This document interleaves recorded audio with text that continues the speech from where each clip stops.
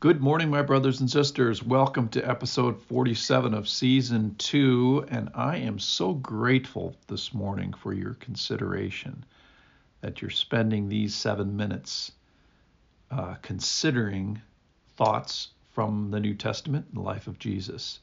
Today, we're going to shoot for the pleasure of God. That's going to be our end target.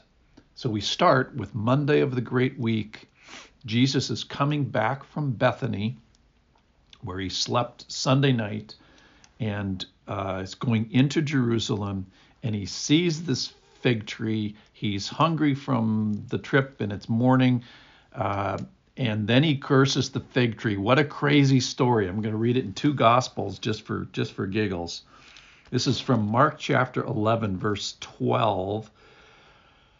On the following day, so that's Monday, when they came from Bethany, he was hungry. And seeing in the distance a fig tree in leaf, he went to see if he could find anything on it. And when he came to it, he found nothing but leaves, for it was not the season for figs. And he said to it, "May no one ever eat fruit from you again." And his disciples heard it. Same story in Matthew. Jesus curses the fig tree. Matthew 21, verse 18. In the morning, Monday morning, as he was returning to the city, so he slept in Bethany, going to Jerusalem, he became hungry. And seeing a fig tree by the wayside, he went to it and found nothing on it but only leaves. And he said to it, "May no fruit ever come from you again." And the fig tree withered at once. So let's think about this. I think this is a little bit of a confusing passage. And is it really about a tree? So we have to think about the context. So the context is Jesus is heading towards the temple. He's heading towards Jerusalem. He's heading towards the Great Week. And he's going to make some very severe judgments about people and things that he finds displeasurable to him.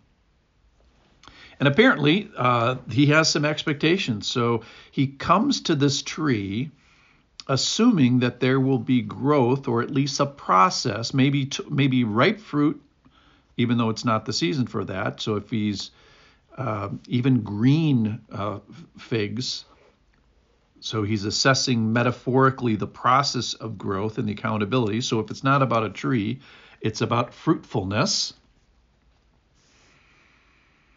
and real fruit, not apparent fruit, not leafiness. So he goes up to this tree and assesses it and looks past the leaves and looks carefully for fruit and doesn't see any fruit. So let's think about what this fruit may represent. So the fig tree, time and time again throughout Scripture, has represented Israel. A slightly more common reference would be to the vine.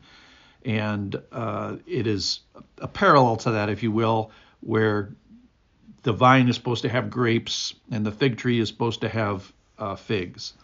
And apparently in this story, there's an expectation, if we think about it metaphorically, if Jesus is inspecting Israel, inspecting the heart of his people, he wants to see fruit at a certain point, or at least he wants to see growth and some early fruit. So was he pleased with this tree? Answer is no. He was disappointed. In fact, maybe even angry, and certainly we have to give him the due that these are his trees, that he wants fruit in his people, he wants fruit in his in Israel. So my judgment, let me just give you my first assessment, was, well, these knucklehead Israelites, of course they didn't have fruits, and that's why he had to come to save them and come to show them the way. And my casual assessment of myself is, well, I'm perfect. And well, wait a minute, maybe this is about me. So let's think about maybe this parable could be applied to us now, and how might we find benefit from it. So let's do that. Lord is a fruit inspector. Okay. Galatians 5:22 and 23, the fruit of the Spirit is love, joy, peace, patience, kindness, goodness, faithfulness, gentleness, self-control. Against such things there is no law. Maybe those are the fruits that the Lord is looking for. Maybe growth in prayer, maybe growth in generosity, maybe growth in service, and maybe the time for growth is now. So I'm thinking about this as a meditation and with the goal of pleasing God. So let me go also to Philippians chapter 1.